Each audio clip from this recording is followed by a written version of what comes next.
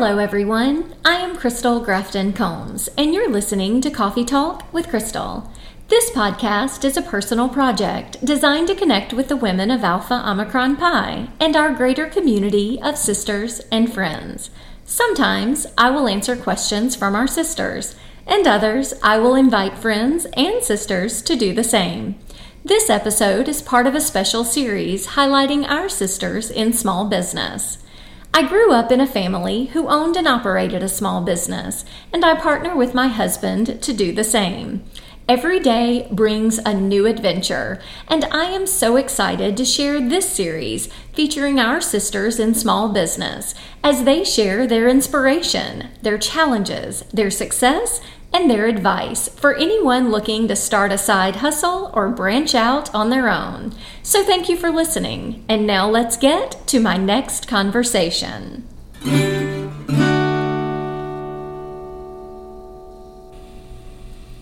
Hello, Alicia White. Welcome to the podcast. Hello, thank you. I'm so excited. I am so excited because I am a woman in small business. This series highlights our sisters in small business, and I love everything about your shop and its title, The Ceramic Pig, and we will get to all of those good things, but first I would love to start where we always do, and that is with your AOPI story. Excellent. So I actually attended a large SEC school my freshman year of college, and I did not go through recruitment. I had a few family members in the Panhellenic system. I want to do my own thing. I want to branch out, be my own person, so did not go through the Panhellenic system, and I actually had a great time my first year, and I decided to change my major, so I transferred state school, smaller school, and I had no friends there. I knew nobody, so I knew I had to make friends in some form. I'm a very social person and I have to be around people.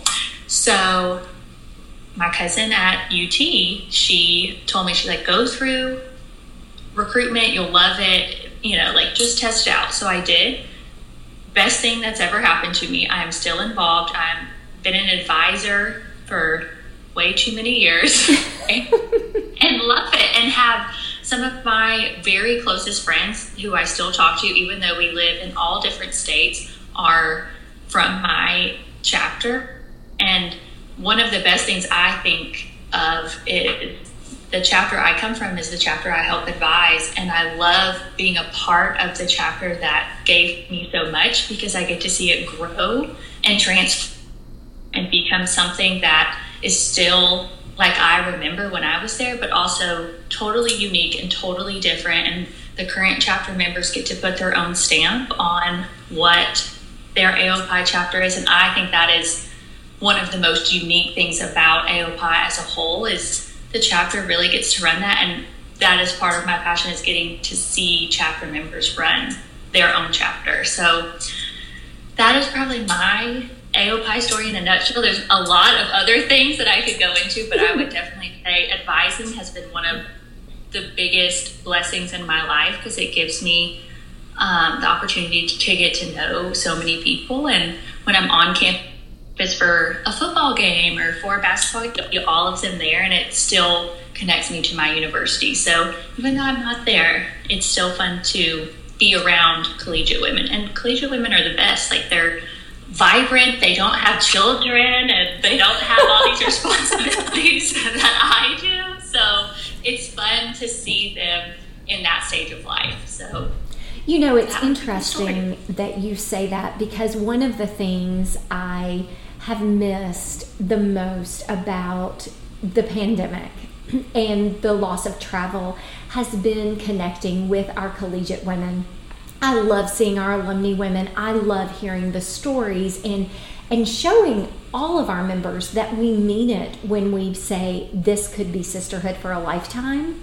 But I have missed visiting our collegiate chapters and really getting that sort of perspective of exactly what you mentioned, like, what was it all those years ago, and how has it grown and changed, and what are the amazing things these women are doing now to advance our fraternity the way that we did it 10, 20, 30 years ago.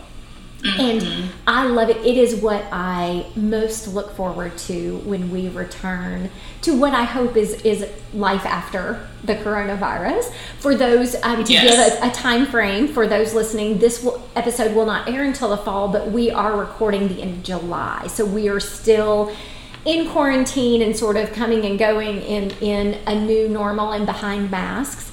But I do love this story, and that is how I met you. I visited the chapter where you now advise and had a most wonderful weekend, and also picked up some fun finds along the way from the ceramic pig. So that is what we must talk about. Tell me all the things. Okay, so the ceramic pig actually started about 8 years ago. Not that we have been in business for 8 years. The idea and the love and the brainstorming behind it started 8 years ago. I was on a family vacation at in Seaside, Florida with my mom. And we went to this store and I saw this ceramic pig bowl. And I was so excited, I wanted it. And it was $89. I will never forget how expensive it was. And I had just graduated college. I was just in my first roughing it job. I was living still on ramen noodles. So $89 for a frivolous bowl was definitely out of my budget. And I didn't get mad, but I just thought, there's got to be a better way, or a way that I could afford this. And I kept thinking about it, and I was like, okay, I need a path. I was currently in a job that I did like, but it was very by the books, and there was no creativity in it, and I really enjoy being creative and coming up with ideas. So I just kept thinking. I continued to work in that same job for 5 years, and continued to have this idea on my mind. And throughout those 5 years, I wrote my business plan for the ceramic pig.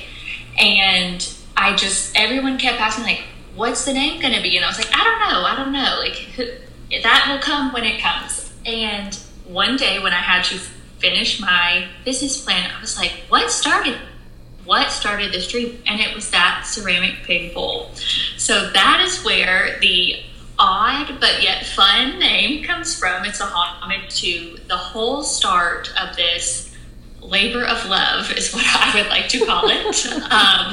So fast forward 5 years, I was married to my husband, and I was still in that same job, and I decided, I was like, you know what, I'm going to dedicate 100% of my time to getting my business off the ground.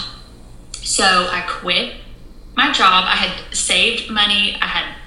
My dad's an accountant, so he helped me set up a budget. I was ready to go financially, and then I got pregnant. God always has interesting timing, yes. So for 9 months, I continued to work, finish up, finalizing ideas, and then I had my son in October of 2018. And obviously did not do much of anything besides live and take care of a newborn for about 9 months. And then one day, my friend, who is an AOPI, she and I were actually roommates, she asked me, she's like, so when are you gonna, like, what's the deal? Like, you keep talking about this idea. I'm super excited about it. I know, like, you really want to do it. When are you gonna do it? And it was one of those things I had put on the back burner because I had my son. And I just said, I don't know, Jen. I don't know when it's going to happen. She said, well, you just got to do it. Just do it. And I was like, you know what, just do it. And 2 months later, we opened. So we went from a long planning, like in time off, to in 2 months, we were up and running. We had attended market. We had ordered inventory. We had tagged inventory. We had taken photos of it.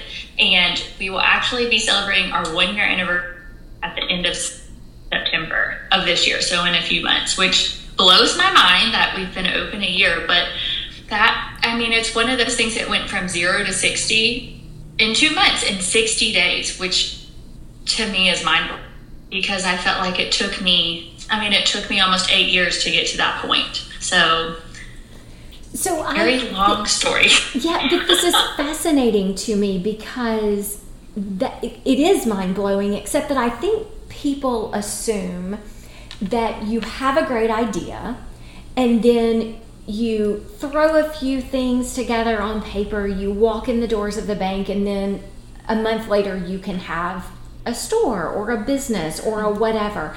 And it is almost never like that. Like, even if it comes together in 60 days, there is always this backstory of years in the making before this idea comes to fruition. So yes. I love that. But then I also love that you were just like, let's go. We're going to have a store. And it's funny because I look back on my initial business plan, which has evolved so very much in the past 12 months. But I look back on the initial business plan and I think, I was so naive. Like, this is not how any of this went. Like, I was a business major. I've written business plans. Like, I worked in business for 5 years. Like, how was I so naive? I thought I was not subject to all the pitfalls that when you read articles of new business startups, you hear they hit all these road bumps. And I was like, I won't hit those because I know what to avoid. But looking back, I probably hit 10 times more than some people, which is just, it's mind-blowing, but it's also a great thing. But very interesting. I always think it's very fascinating to look back at where you were even 5 months ago before the pandemic happened, where I was and where I am now, because it's such a stark difference. But when I look back years ago where I was and where I am now, it's not anything that I imagined, but it's so much more than I had ever thought. So it's very, very interesting how, like you said, everyone has this idea, like you can go into a bank or you could open a store in however long, but it never turns out, or that path and that journey is never how you initially think it is, which is the wonderful world of the wonderful world of starting a business. Well, so 100%, right? Like, retail is such a beast. I mean, it is. Years and years ago, I worked in retail and for a big box department store, and even then, it was before anybody could make the shift to buying things online. It was just such a process. Tell me what surprised you the most about getting everything together in this first year of business, outside of a global pandemic. Yes. That aside, I think the hardest part is really honing in on who your clients are, because when I first started, I was like, everyone is my client, from a high schooler to a college-age woman to a middle-aged woman or even men. And again, that's the naive part of starting a business, I think, sometimes, is that you can serve everyone in the sense of your makeup. Because it's hard. It is very difficult if you've never worked in retail, or if you have worked in retail, to pull items together that seem cohesive, but also your clientele it's not going to be something that they look back 3 years later and be like, I don't need this. This is a waste of my money. I don't want to have that. So I think really honing in on who is your core clientele has been one of the most interesting parts, and I'm still figuring that out, and it shifts, and especially with the pandemic, that's been shifting. And so I think another big thing about retail is you always have to evolve. What people wanted last Christmas is not what people want this Christmas, and so trying to project what people want, because we purchased Christmas in January. Like, right after Christmas season, we went to market and purchased all Christmas. And so it's one of those things, what do people want a year from now?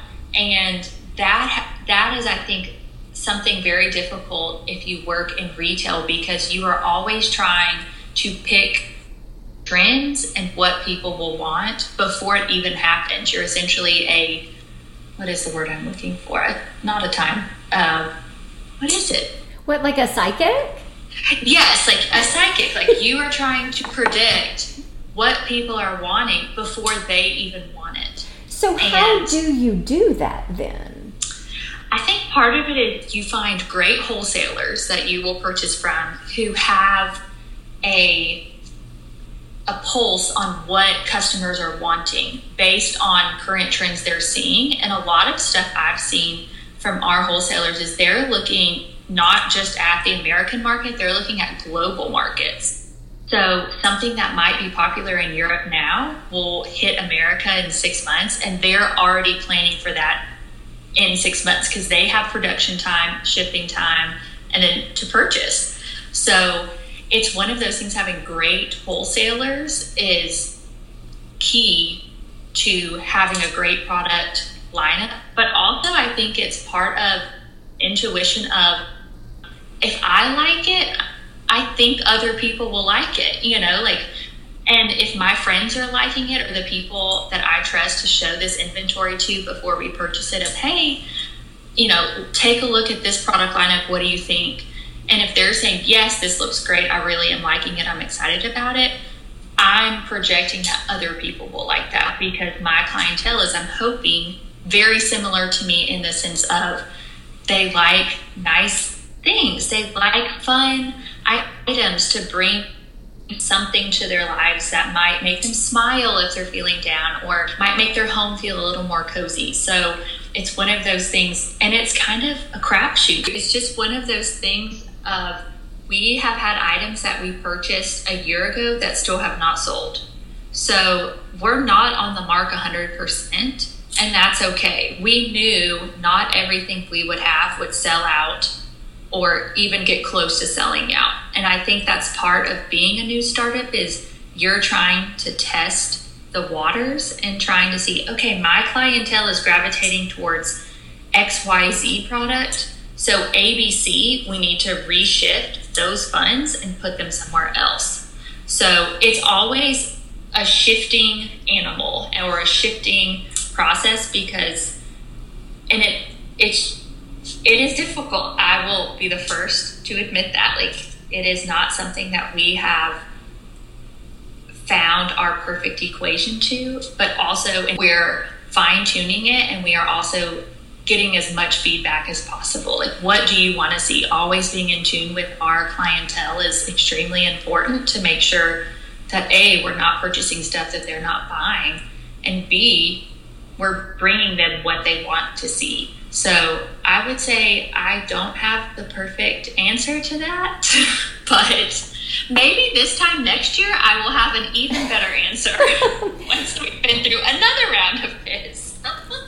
Do you find that, so 100 years ago, it seems, of course, March also seems 100 years ago, but truly, in what feels sometimes like another life, I owned a stationery store, and I would go once a year to the National Stationery Show in New York, and it was just, once I had done it once, I understood the process and how you balance this, and that there's only so much money, and you do have to pick and choose those trends. But I was so overwhelmed just by the paper market. How by the time we made 5 years and I decided we were expanding our other family businesses and I decided to close the shop, it was devastating and heartbreaking, because I thought to myself, I finally figured it out, right? It took 5 years before I knew, the people that were my people, that were my clientele, this was what they loved. And once that had sort of made the rounds through all the bridal showers, we needed to shift to something else. And I thought, but I just figured it out. But there were so many hours in a day, right? And we were opening other businesses, and it was just stuff. So how it must be, that was just paper. How in the world, what does a market look like for a retail store that offers so many? You have home goods and jewelry and paper goods and party supplies.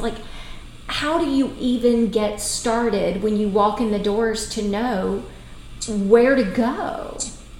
Yes, it is. My first market experience was an experience, to say the least. I had never been. And I had asked a friend who had been to the clothing side of market, like, how does it work, just to somewhat prepare me.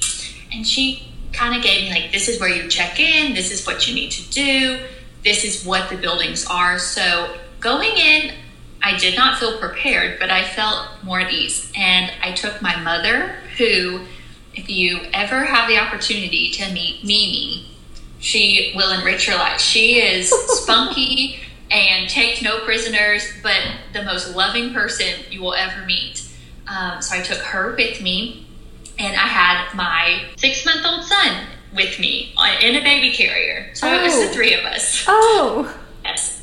Yes. And we went to a market in Atlanta, and we went for 3 days. It was probably harder than giving birth. I'm just going to say it. Like, I can compare it to that. Like, it was more exhausting than giving birth. I truly think, like, think of recruitment, but with 15 floors of merchandise and people wanting you to buy stuff all the time. Like, it almost is like a recruitment, because you are trying to figure out, you're talking to all these vendors, and some of them you can walk up to and say, like, no, I definitely know I don't need pinwheels. Like, we're just going to walk by the pinwheel booth. But then there are also so many that look very similar and have a very similar product makeup, and you're looking at prices particularly. What can I get this for? Because margins are huge in retail. No matter what retail you are in, margins are a big deal. So you're price comparing, and your quality, and you're comparing, okay, is this going to be a vendor that I always order from, or is this a seasonal type vendor?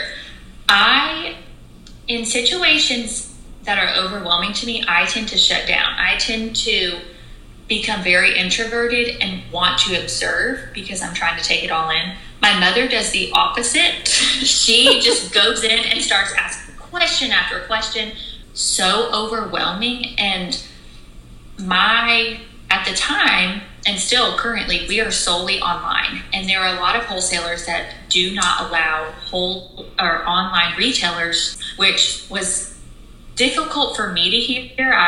I'm very sensitive, and for some reason I take that personal, and it is not. It's just how the world of retail works a lot of times. And so I would get embarrassed, that I wasn't a brick and mortar retailer, and that for some reason at that first market, I felt like it made me not a true retailer.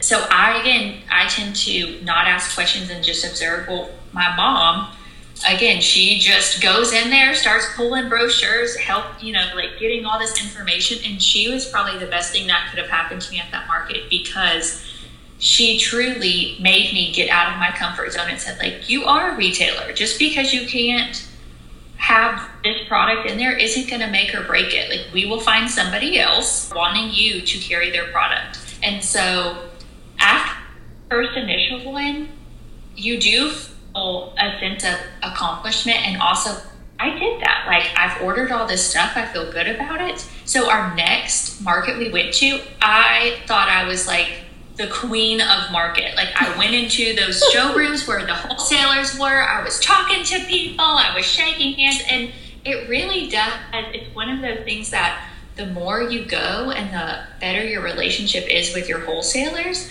the more confident you feel. And when people would say, when I would go to a new wholesaler, they would say, you're online. I'm like, yeah, and I can sell 24/7, whereas the brick and mortar can only sell between a certain hour. Like, I'm at a benefit when I sell online. So I've learned to look at things that used to frighten me as a benefit in my corner. So, but market, it's wonderful, but also terrifying. So that would be the best way to describe it. Well, so it's interesting that you talk about the brick and mortar store, because in this day and age, we have now, even pre-COVID, we have started seeing mass closures of brick and mortar stores, because people don't have to get out of their pajamas anymore to shop, and to shop local, and to shop good things and great gifts. And while I am still very much the person that I love to touch things and to pick them up and hold them 100%, right? But I live in a small town that is miles and miles from the nearest of many kinds of stores. Certainly big box stores are an hour or more away from me. And so I knew that when I moved here 17 years ago, right? So while I do love to go into brick and mortar stores, it is almost the rare luxury for me.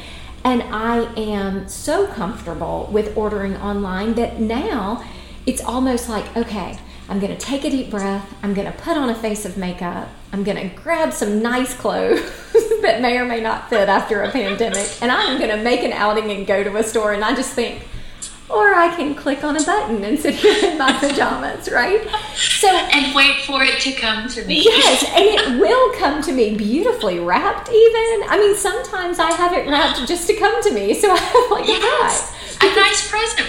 Well, and people laugh at me because even there is this wonderful jewelry store that a sister's husband owns in the Midwest, and I will order from there for some special occasions here and there. The last one I think was an anniversary, and I said, now, in fact, I know it was my 20th, and I said I would like for you to gift wrap it and hold it until January. And she said, are you sure? And I said, 100%.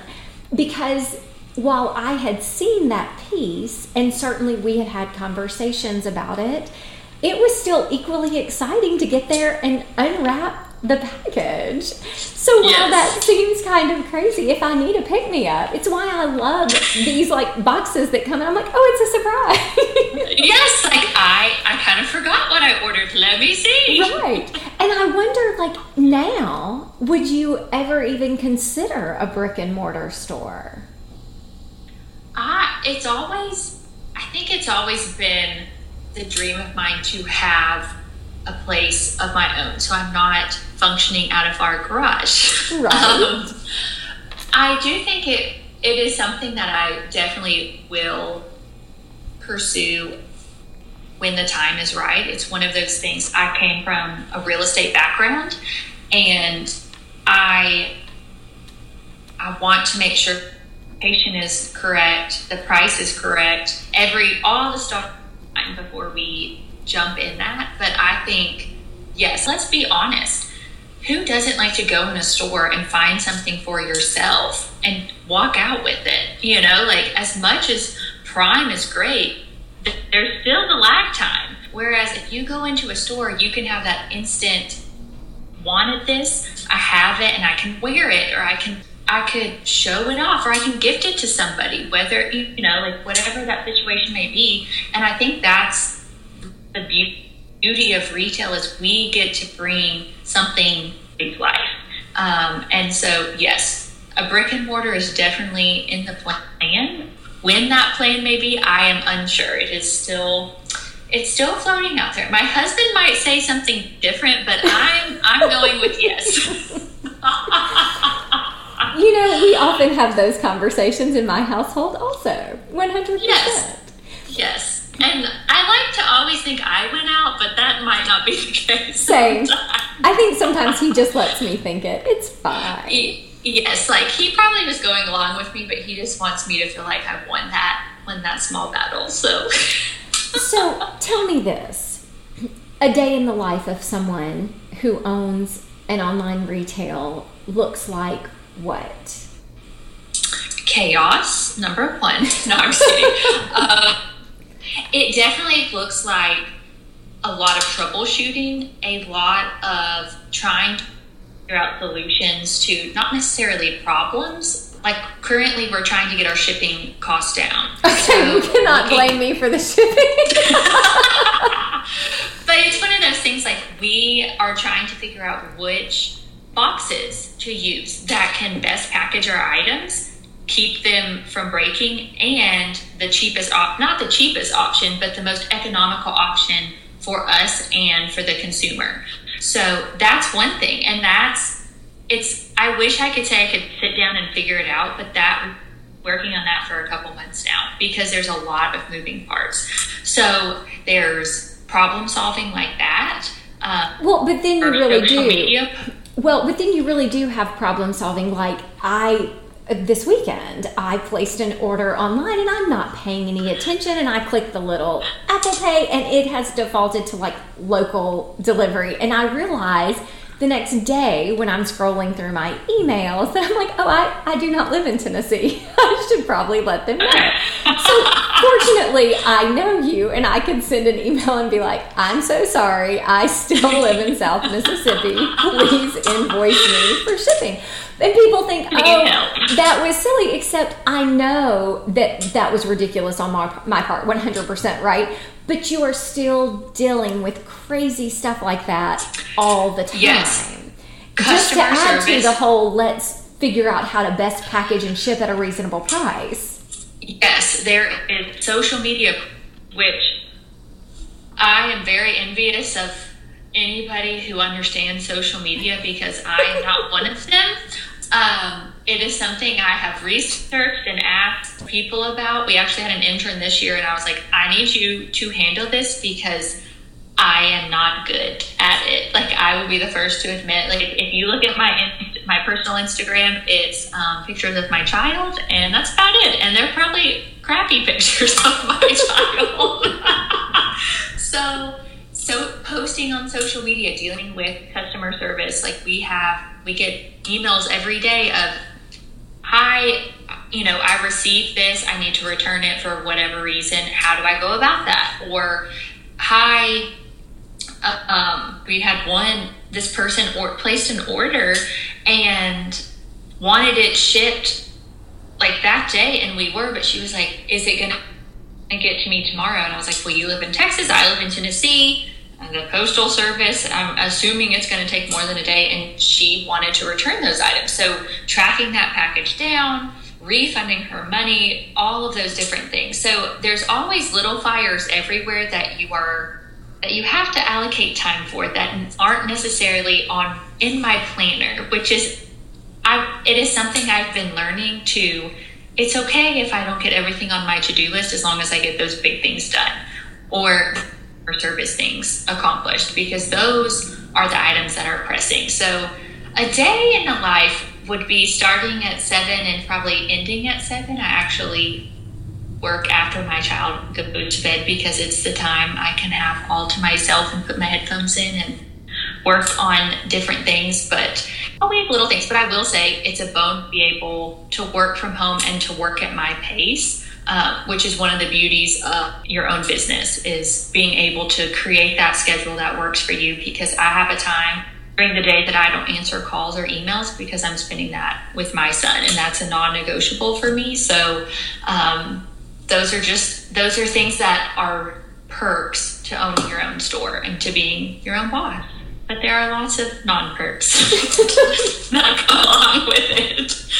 So I think this is wonderful. And tell me, I will ask you one last question. For anyone who is thinking about jumping into retail, what is one piece of advice you would offer to them, having now had a year of it under your belt officially?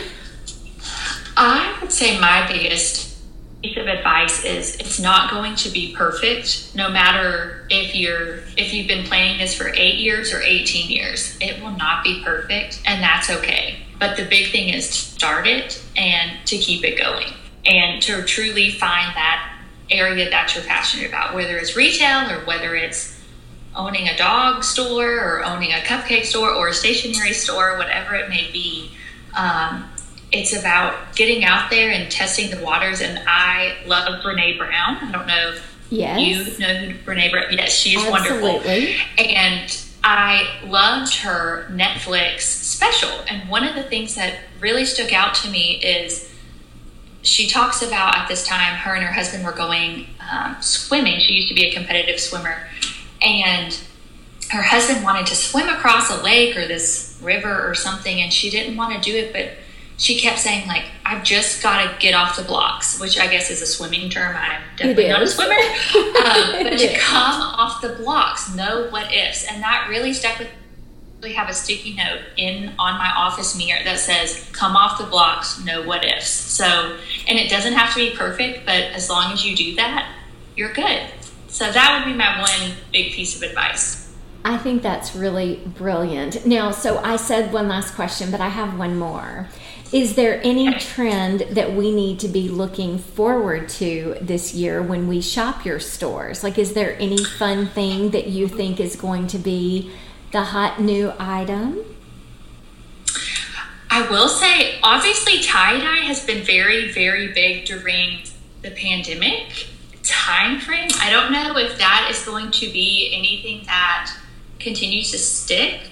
But I have seen a lot of, but it's essentially the aesthetic of Taylor Swift's new album, Folklore. It's like this cottage-esque feel that is going to be very, very, very trendy. They were actually showcasing it when we went to market in January.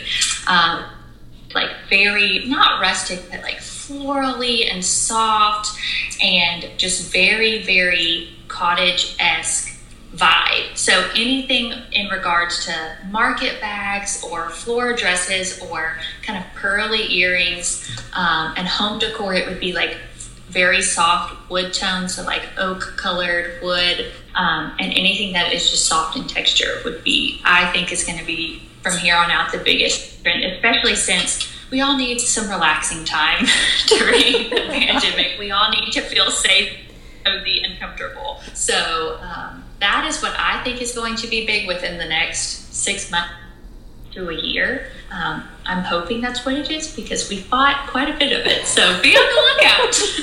I will, absolutely. Well, and I love everything about her album. Actually just dropped this week. I love every track on it. So Great. If that is any indication, then I will love shopping your site. Absolutely. Yes, her album really made you feel just soft, comfortable, and safe. Like those would be the easiest, best words, I think, to describe it. And I think we all need that in our lives right now because there is so much chaos and unknown that everybody's navigating, whether you're a student, whether you're 80, whether you're a housewife just trying to survive with your screaming children background. You have screaming children? Come on. So it's one of those things that I think that we all needed that reset of like, it's going to be okay. Like we can weather this together and we can get through it. So time will tell. I love this. So tell me, where can people find you? Obviously, I do know one of the answers to that, theCeramicPig.com. Yes, so theceramicpig.com is where you can purchase any items from our store, and we offer free local delivery, and that is in Davidson, Williamson, and Rutherford counties in Tennessee. Everything else we ship out from there. I learned my lesson. Yes, we also have a Facebook group, The Ceramic Pig, or we are on Instagram, which is probably the social media platform we use the most. And that is, our handle is at The Ceramic Pig. We are also trying to dive into TikTok, which me saying that makes me laugh somewhat because social media is a wild beast to me. So if you see a TikTok video, give me some grace because Lord only knows what's it going to be. But yes, because we're trying to reach kind of a different audience and just kind of test out some waters. So Instagram and theceramicpig.com would be our biggest platforms. That is amazing. Alicia, thank you so much for joining me today. Thank you for bringing us all the beautiful things, for your continued service to the ladies of Row O. Shout out to all the women in Murfreesboro. And I appreciate you joining me for this podcast. Thank you very much. And as always, to everyone listening out there, thank you. And until next time, stay safe and be well.